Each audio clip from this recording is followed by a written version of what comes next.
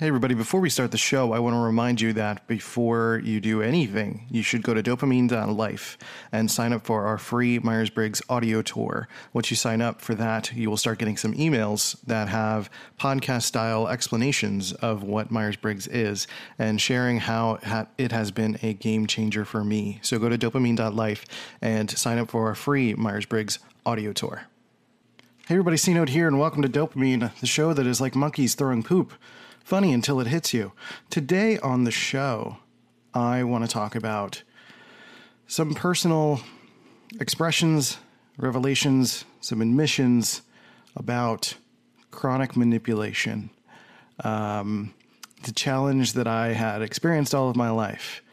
And there were some reasons for it that I think I want to try to break down with you. Some stuff that I've had recent conversations with Molly about that has been very helpful to be honest and revealing about to quell any concerns and all of that. So we're going to do it. We're going to talk about this here on Dopamine. Let's hit the button and do the thing. All right, let's go. Drums, please.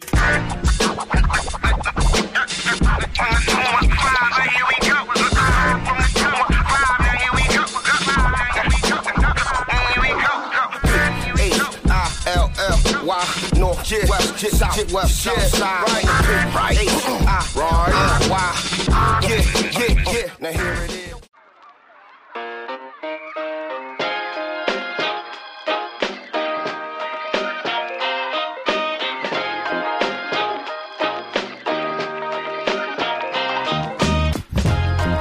Hello, friends. Welcome to the show. How you doing? I hope you're okay. Thanks for being here. It's really great. So happy you listened to the show. Welcome back. How's life? I'm doing okay. I'm actually in a pretty good state today. I'm a little bit low energy-wise, but I'm not feeling like the pressure of anything. I've got a lot of work to do, but it'll be fine. When I start recording the podcast, it's like totally relaxed time, and we're just going to talk and figure it out. I've been thinking about a lot of varying concepts these days, and one that's come up for me that has been starting to come out in relation to a lot of the growth that Molly has been doing is checking in with some of the sort of crystallized, rigid parts of myself that don't feel very good and is a little upsetting that I'm not as open as I would like to be with certain circumstances. There are specifics I'm probably not going to talk about in relation to that because it's very private and I want to respect that. But there are challenges that I'm facing with how I'm reacting to those things. And I'm realizing that I'm reacting to those things because they are opening up personal wounds around the idea of being a manipulator in my past. I realize this is fun with like the light music in the background. I'm talking about serious stuff. It's great. So what am I getting at? So there's been with relationships have always been a challenge for me. Relationships have been hard, not only because I'm an INTP, which is pretty typical for an INTP to have trouble with relationships, but generally speaking, I've had, I'm not. I mean, I feel more confident and attractive now, but I didn't really feel like that when I was a kid, and I was very personally judgmental, and I was kind of quiet and awkward, and didn't feel very good about myself. There was a lot of domestic challenges at home, and there were some controlling issues that I think I gained subconsciously from my environment and my experience, and I definitely will admit that I sought out attention from women for a sense of personal value. So I want you to stick with me in this episode because I realize that I'm probably going to have to provide a little bit more of a disclaimer than other episodes, only because I want you to know that this is all mid-process thoughts. I'm sharing the stuff that I'm working through. This is sort of most of the time I'm giving you guys advice for things that you could do. This episode is more of a therapy session for me and talking through these concepts and ideas and what I've experienced and sort of revealing and unlocking things in myself that maybe are linked to bigger things in culture, maybe linked to aspects of my maleness, and probably linked to how I was raised or, perceived my own self-worth or the worth of others. So there might be some things that'll make you uncomfortable. It's not going to be anything that's like trigger warning in terms of like anything that's like graphic, so much as it's stuff that I'm not proud of, essentially, and doesn't feel very good, which is why it's sort of like crystallized into me as part of my own and personal internal code, as something that I just don't even want to touch. It's like a bundle of wires that's deep in me that, it's like protected and shielded, and I don't want to touch it. And the way that I deal with that, or I've dealt with that, is I've sort of I feel like I've just kind of like hold away that side of me instead of taming it, right? I think most of the time lately, I've been doing a lot of work around trying to embrace and flow with and very yes and more and expansiveness and growth and open-mindedness and all of that. And there are aspects of relationships and connectedness that are very rigid because of the way that I behaved when I was younger.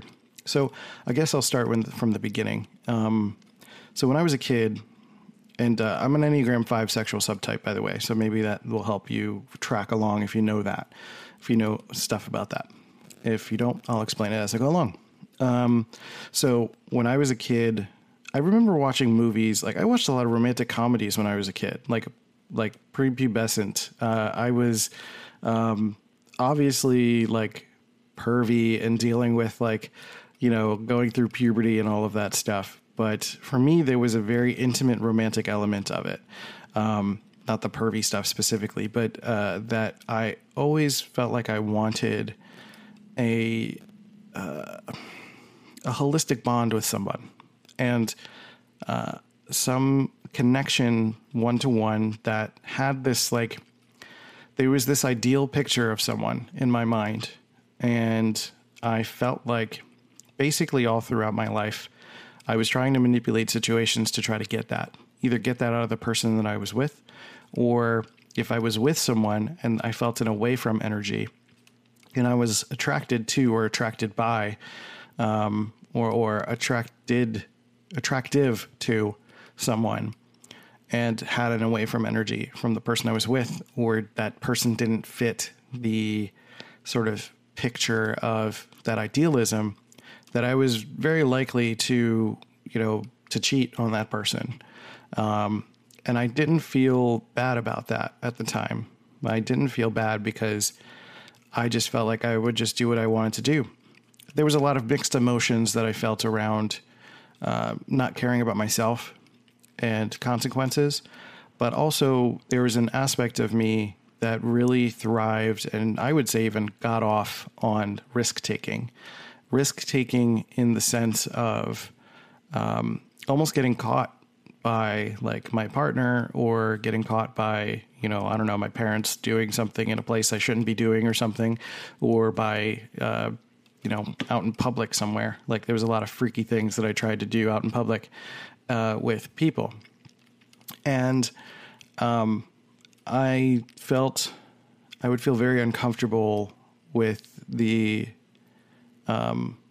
notion of being stuck with someone that I didn't want to be with, that there was a very specific sort of guideline for the person I wanted to be with, but I didn't really know how to interpret that. And it involved a lot of trial and error, which I think a lot of people experience this, feeling some sense of idealism for a partner. And that kind of lives in the Enneagram 5 sexual subtype aspect of me. Like it's very specific to that type. And for me, through Molly, through my partner, And through my modern experience, I feel like I've achieved that. But I also need to make sure that I'm not holding her to an impossible standard and making sure that I'm not manufacturing an excuse to go, manipulate situations or people or someone that I feel like I couldn't, quote unquote, earn or connect with because I wasn't capable of being attractive. So I kind of jumped around a little bit. I'm going to backtrack. So when I was younger, I had this idealism of someone I wanted to be with. And this idealism basically translated into the polar opposite perception of myself. That I felt like because this idealism was so high, that not only did I need to be the best version of myself that I could be, that I often felt like I needed to be more than myself. It was very self-defeating. It was very, I bathed in insecurity. I didn't like the way that I looked, or I didn't like who I was, or the way that I thought, or the fact that I'm not like a naturally emotionally nurturing person. I'm much better at that these days. But back in the day, not so much the case. When I was younger, I was just pretty straightforward, very factual, and the emotional side of me was a challenge to share and connect with. So I felt that I had to use my natural strength of basically manipulating the situation to get someone to like me, right? It's kind of like it's a version of like catfishing and getting to know someone without them really knowing. You could call it stalking. Maybe that's what it was. I wasn't following people or anything creepy like that, so much as I observed people, and I felt like I, like in school and like things where it was like acceptable to notice people. I didn't like follow people to like places I shouldn't have been or anything like that. But what I mean is that it usually took me time to get to know someone and then try to figure out how to make them like me based on what I learned about them. So I would kind of basically morph who I was a little bit to try to get someone to like me or to want to do things with me or whatever, right? And I wasn't being honest about myself, or I wasn't really presenting who I was to gain the attention from women that I desired. And the attention that I desired, not the women I desired, although that's the case too. But I'm trying to be choosy with my words, but I know that you guys are cool and, following me here. And if you have questions about like word choices and stuff like that, you can totally ask me, and I would be open to clarifying. Because this is a very emotionally vulnerable thing for me, and it's really hard to find the right words. So I'm kind of taking it slower today too, while I do this. So this became something that was ever pervasive in my life, in that I just was not used to getting attention from women. So I would have to manufacture it, essentially. And when I ended up getting in relationships, because I did not generally get attention, that when I did get attention from someone, it activated my brain like an addictive signal. And I had like basically no self-control at all. Like my impulse was to manipulate. And I think the manipulation was a desire for control, a desire for dominance, intellectual dominance, because control in my case and manipulation is about intellectual dominance. And that's what I felt like I was doing when I was younger. When I was younger, is like not even that young. Probably the last time I feel like I really did it was maybe like 23, 24, maybe. So like less than 10 years ago. But this bulk of time was mostly when I was a teenager until like my early 20s, and getting into more and more situations in which I could exercise the risky behavior, because I think at its essence, it was twofold. It was about being able to consciously manipulate someone and outsmart them. It was almost as if I could outsmart women and have them like me, or I felt like I was tricking someone into liking me, right? Which, like, at the time, I didn't feel like I was being disrespectful to them, because I wasn't making them do something they didn't want to do so much as presenting and subtly and psychologically influencing. But it's very clear that it was not great and not something that is not a good thing at all to do that. And there was a lack of respect for the people that I was with as a result of that. And, these weren't relationships built on the merit of them genuinely liking me. And I think they did genuinely like me as a result of my efforts. And maybe, some of it before, but I think because I felt like I had too much of an influence on the situation, whether or not that's actually true, it had major effects on my own self-worth and made me feel like perhaps this is also because of like social norms. It made me feel like that because I'm the dude, I have to put in more work. And because I felt like I was an unattractive dude, that I had to be funny. I had to use psychological trickery to get someone to be interested in me. And that's just not great. So how that translates to today is that there's a lot of things in my current relationship that I've had to unlearn about my past, because she shows me affection in an honest way that I have not felt like I have really appreciated or have been able to experience in my life. Like I haven't felt the need or desire or the want to manipulate in any kind of way in my current relationship. And that was largely because it reached a head at the end of my marriage. And there was a lot of challenges I had a lot of unfortunate challenges in my marriage with like extramarital emotional situations.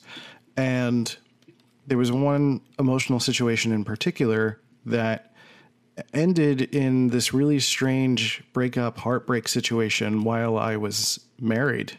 And that was really weird to go through. It made me think a lot more about my marriage itself and made me think a lot about my continuing, pervasive desire to seek out more attention from more people.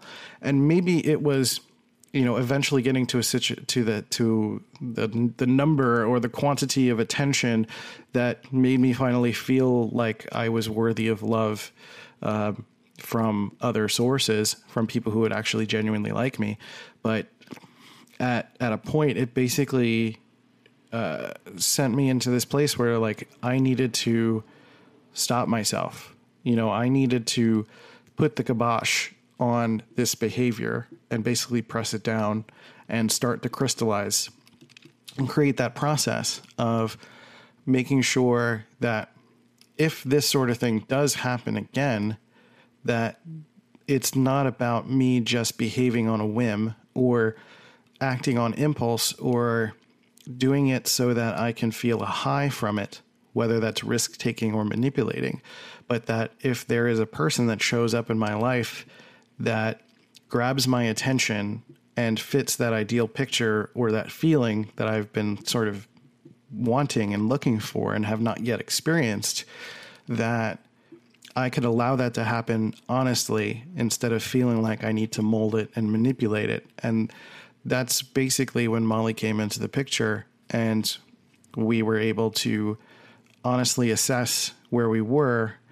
And I think that's had a major positive impact on the breadth and positivity of our wonderful relationship.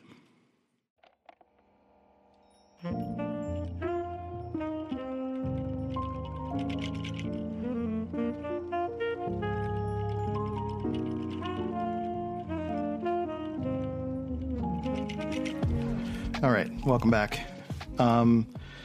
So again, I appreciate your patience with me listening and while listening to the show, and I work through it slowly. Emotion's a little harder for me to pull from. So it's not me just like spouting a bunch of information at you, which is great. I'm trying my best to just be a little bit more generally expressive then instead of just like explaining my emotions and sort of expressing how I feel or how I felt and things like that. So I think all of this, the highlighting of the manipulation side of me, which like was really interesting because like I haven't thought about it as a pattern I need to analyze in my life until recently, that it came up as part of something else. It's not that there was manipulation in our relationship so much as there was something that brought that up in me, that there was a part of me that's attached to that isn't allowing myself to open up fully to the breadth of our relationship. That, as her and I continue to grow, her growing forces me to grow in different ways and vice versa. If I'm growing in a certain way, it sort of forces her to think about or feel out certain things and consider different things. Like that's sort of the power and the challenge of being in a relationship in which you're kind of pushing each other to grow all the time. So we've had that challenge recently, and just last night we were sort of reminiscing about certain conversations that we had around other topics that she had kind of worked through, and things that we're researching around sexuality and improving other aspects of our relationship. Not that anything's wrong, so much as we're always trying to grow and evolve. So at its essence, at its core, it's just brought up this part of me, this side of me that has been suppressed, that has brought into question how much I'm challenging myself, and brought up into question, really the idea that like no matter how much ego work you do, there's something else there and something comes up and it grasps at you and messes with you. And I don't think it's good to have anything crystallized in your heart. Honestly, I think it's a challenge to kind of peck at it, right? It's kind of like a scab. And once you start picking at the scab, it hurts, but like it'll eventually heal once it's like all the crud is removed. And it's kind of what feels like the same idea, right? Like while it's exposed, it's more fragile when it's exposed. It's kind of like the agility of it, the stamina, the ability for these concepts these ideas within you to kind of move freely and adapt and adjust allows for better things in life.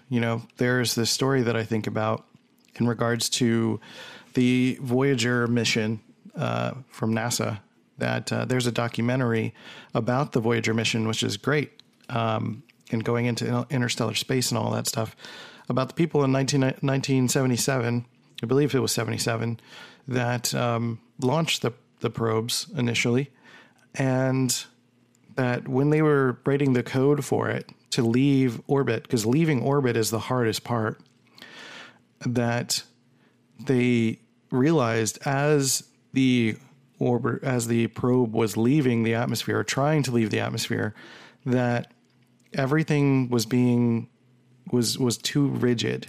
Like the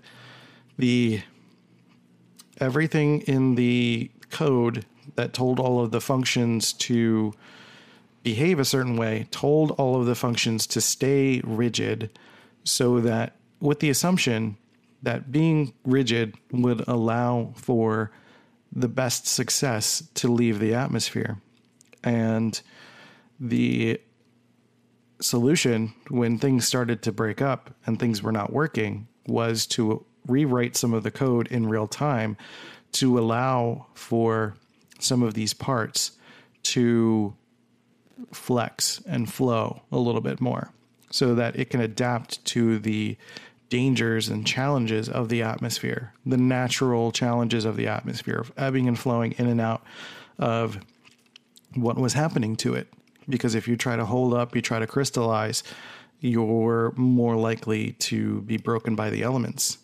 And I feel like that general metaphor has been really revealing for me, and it's been a really great way to express that general idea of being more flexible in the right situations. And for me, it's a continuing growth path for me to continue to be flexible and to assess the things in which I am rigid in, and really allow myself to be open to being wrong about them and being open to new possibilities and open to understanding that I can't predict the future. I can't predict how I'll feel. I can't predict how anyone else will feel in any given situation. That the only answer is to continue to experience it. And that includes feeling the way that you feel and talking through what you need to talk through. Especially if you're an INTP listening, I've needed to be aware of how much I need to express my thoughts out loud to my partner who's willing to hold space. And that's why I do this on this podcast, because I'm hoping and I'm assuming that you're a person listening to this podcast can also hold space for all of these mid-process thoughts, right? It's like, I think there's a lot of fear out there generally of sharing mid-process thoughts because of cancel culture. And, you know, you say one thing wrong and like everything's over. Whereas I feel like my mistakes in my past are what made me who I am today. And my mistakes that I've made so rapidly in my life and in relationships have allowed me for the opportunity to have the most amazing relationship that I've had. Whereas in other relationships, you know, some people will sort of introduce some of those ideas slowly and it sort of pecks away at people over time, as opposed to having to deal with a lot of things quickly. Like I basically, created. And it's not to say that anyone in my life that has had experiences with me had bad experiences, so much as these are things and patterns in my life that I've needed to assess. And I'm trying to figure out how it's possible to decrystallize the sort of manipulative, a little bit risky side of me and bring that into like a more playful, connective way with my partner and other aspects of my life. That, again, like pushing things down never really helps. It's about conversion. It's about thinking about how we can and convert this sort of bad behavior, quote unquote, into something useful. And I think that's something I try to think about when it comes to depression or when it comes to any kind of mental challenge or anything else in regards to things that we tend to suppress, is the idea of we are trying so hard most of the time to have this like tension, this tense up of defensive energy of blocking ourselves against what is happening and creating villains out of something that aren't inherently that. You know, depression is not sadness, right? Depression is a low energy state. It's a low mental state. It's brain firings not working certain ways.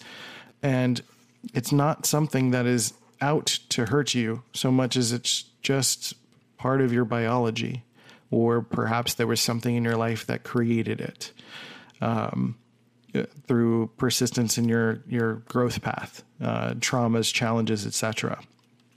And typically one of the best ways to heal, and I mean heal in a holistic sense, not necessarily in like a medication sense, not saying one's a replacement for the other, but healing in a day-to-day sense is more about welcoming the shadow part of you into your world, whether that is through depression, or maybe you were a manipulator like I was, or you had unhealthy perceptions of relationships, or you are taking advantage of people, or maybe you've done things that are bad. Maybe you've landed in jail. Maybe you've had situations that have just not gone well. And you've been told that in order to get better, you need to repress it. You need to get with God or something like that, right? And that I don't feel like that's ever the answer. I'm not saying God or religion isn't the answer, but I'm saying repression is not the answer. Repression tends to lead to more mental challenges. And generally, I feel like the idea is to welcome the challenge in, welcome your shadow into the door, have them take a seat, offer them some tea and some crackers, and talk with them. Figure out how you can integrate. Because as long as the shadow is out there, if the shadow is outside your door, it's going to creep in because it's like attracted to you. It's a part of you. It's who you are. And I use the shadow loosely. Like, I don't even like talking about perceptions of good and evil or anything like that. It's not about evil. Your shadow is not evil. Your shadow is not a force of external evil. The shadow side of you means these other aspects of you that are less elegant, that are not as natural for you, that you've had to maybe use different tools to utilize some of these instincts to achieve some of these instinctual needs that you have, that your shadow is asking of you. And the idea is, again, not to deny the shadow side of you what it needs, but to figure out what it needs and how you can meet those needs, because the shadow can just be another thing that's another part of your power that you can allow yourself to work with and be a part of your life. You know, if your shadow side, it's kind of like the same thing as like if you hire an employee and it turns out, or you have a kid that it turns out that they have a particular talent for stealing things. And if they tend to steal a lot of things, there's talents there. Like, there's a talent for being sneaky. There's a talent for maybe manipulating the situation, or being a social chameleon, or identifying what's valuable, or, you know, maybe there's like agility there. I don't know what it is. But there are actual positive skills that can be attained from negative, or quote unquote negative, social negative or bad behavior. And I think one of the, a good example of that is there's that show, It Takes a Thief. It came out like maybe over 15 years ago. That was like my favorite show for a long time, because I loved the idea of ex-burglars teaching people how to secure their homes and teach people the ways of burglary. Like that it's, people are, you know, most people don't know that most burglars would rather go break into your home during the day while you're at work. And I think there's a perception that they're going to do it, they're going to break in at night and they're going to harm your family, when really it's going to happen during the day when they don't have to deal with any conflict, you know. Or if you have a dog, there's like a greater, an even greater chance that someone will not break into your house. Stuff like that. You just learn things from the talents that these people have developed through, you know, this bad behavior. And I think it's like the same thing that we can do with ourselves, is pay attention to the things that we've done, look at the patterns of our bad behavior, and how can we convert that into something that is useful. And I think in my case, a lot of my risk-taking and manipulation was around sexual things. And I can translate some of that energy into, you know, what my partner wants from me in the evolution of our relationship. And like, we can keep things interesting, or, you know, better respond to each other, or just talk about, you know, a wider range of things, because there's just more that we're being honest about, right? There are sides of her that she's working through as well, that we're trying to integrate a little bit more naturally into, you know, who we are, who she is, and then, you know, figure out how that translates into our relationship as who we are. So really, sort of the point of this episode is sharing the notion that there are difficult challenges that we may have to face within ourselves, like a moral perception of who we used to be. And I'm not proud of who I was. And I don't regret who I was. I don't really do the regret thing. That's not my deal. I just see every situation in our lives as an opportunity to learn and grow. And I don't even want to say be better people, because it's not about good or bad, right? It's about integration and flowing with what is. It's about connecting to some of the challenges that we face and some of the shadow sides of ourselves that are less elegant, that are kind of calling our attention. And now me understanding more about myself in relation to ADHD and wanting a feedback loop and hit. Like, I understand that feeling now. I understand why I felt that addictive feeling and that rush and that risk. Also, I was developing my extroverted intuition as an INTP. So that risk-taking factor of me was amplified by that desire to explore and try new things. And there was also sides of me that, like, growing up, I was not very nurtured in the sense of masculinity very much. My dad's a feeler guy. He's a good man, but he just wasn't. He's not particularly overtly masculine in that sense, which is like not a detriment to him. I think he taught me a lot of really, really great things about being a nurturing man. But there was a lot of emotional stuff that wasn't really helpful for my growth either. And there was basically the sexual subtype part of me also, the idealism side, the fact that I was like looking for the quote unquote perfect person while also growing and not properly judging myself. I was judging other people for the way that they were without judging myself for who I am. And I think at the end of the day, the one thing that I really, really failed at that I'm becoming better at is the idea that in my mind, I'm very self-critical. That's like the persistent part of myself. I'm an INTP. I'm an introverted thinker. I'm a dominant judging type, but I'm judging in my mind, not judgmental, but I mean, I make decisions all the time. And I make decisions sometimes about how other people might behave or feel or think. And that's not for me to decide. That I have to put myself out there to get actual feedback, to get actual information from other people. So if I'm feeling insecure, I need to speak to Molly about it, which I have been, and it's been really great for our relationship, to express what I'm feeling and get the actual genuine, honest feedback about it. Like if I'm not feeling great about myself physically, and she can give me the genuine feedback as to like whether or not, you're looking a little frumpy today. Or something. I don't know. She wouldn't be like mean like that, but it's not really in her to do that. But something to that effect. She would be honest but sweet about it, and I can make the adjustment. But I get the actual external feedback, and it's not just me applying judgment to myself and then assuming that same judgment exists in other people.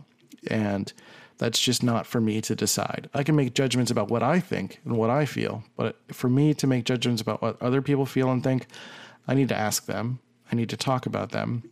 And that was the challenge I had growing up, is that I had a lot of unhealthy perceptions of women. I put them on a pedestal and also felt like I was capable of manipulating them at the same time.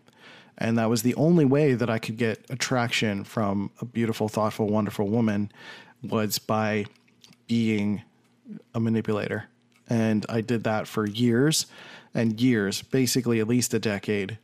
And when a situation wouldn't work out, I was not very elegant at leaving the situation. So I ended up cheating and playing around and risk taking and all of that stuff. And I'm not proud of that, but I learned a lot from that situation, from those situations, going into my past and really looking for the pattern there. And I think that is a long string of my own personal internal code that I'm actively working on and integrating and finding better ways to reconcile with those feelings that I'm experiencing. So this episode has been an expression of the stuff that I'm actively working on right now. This is like what is on my mind. This is what is in my spirit, I guess you could say.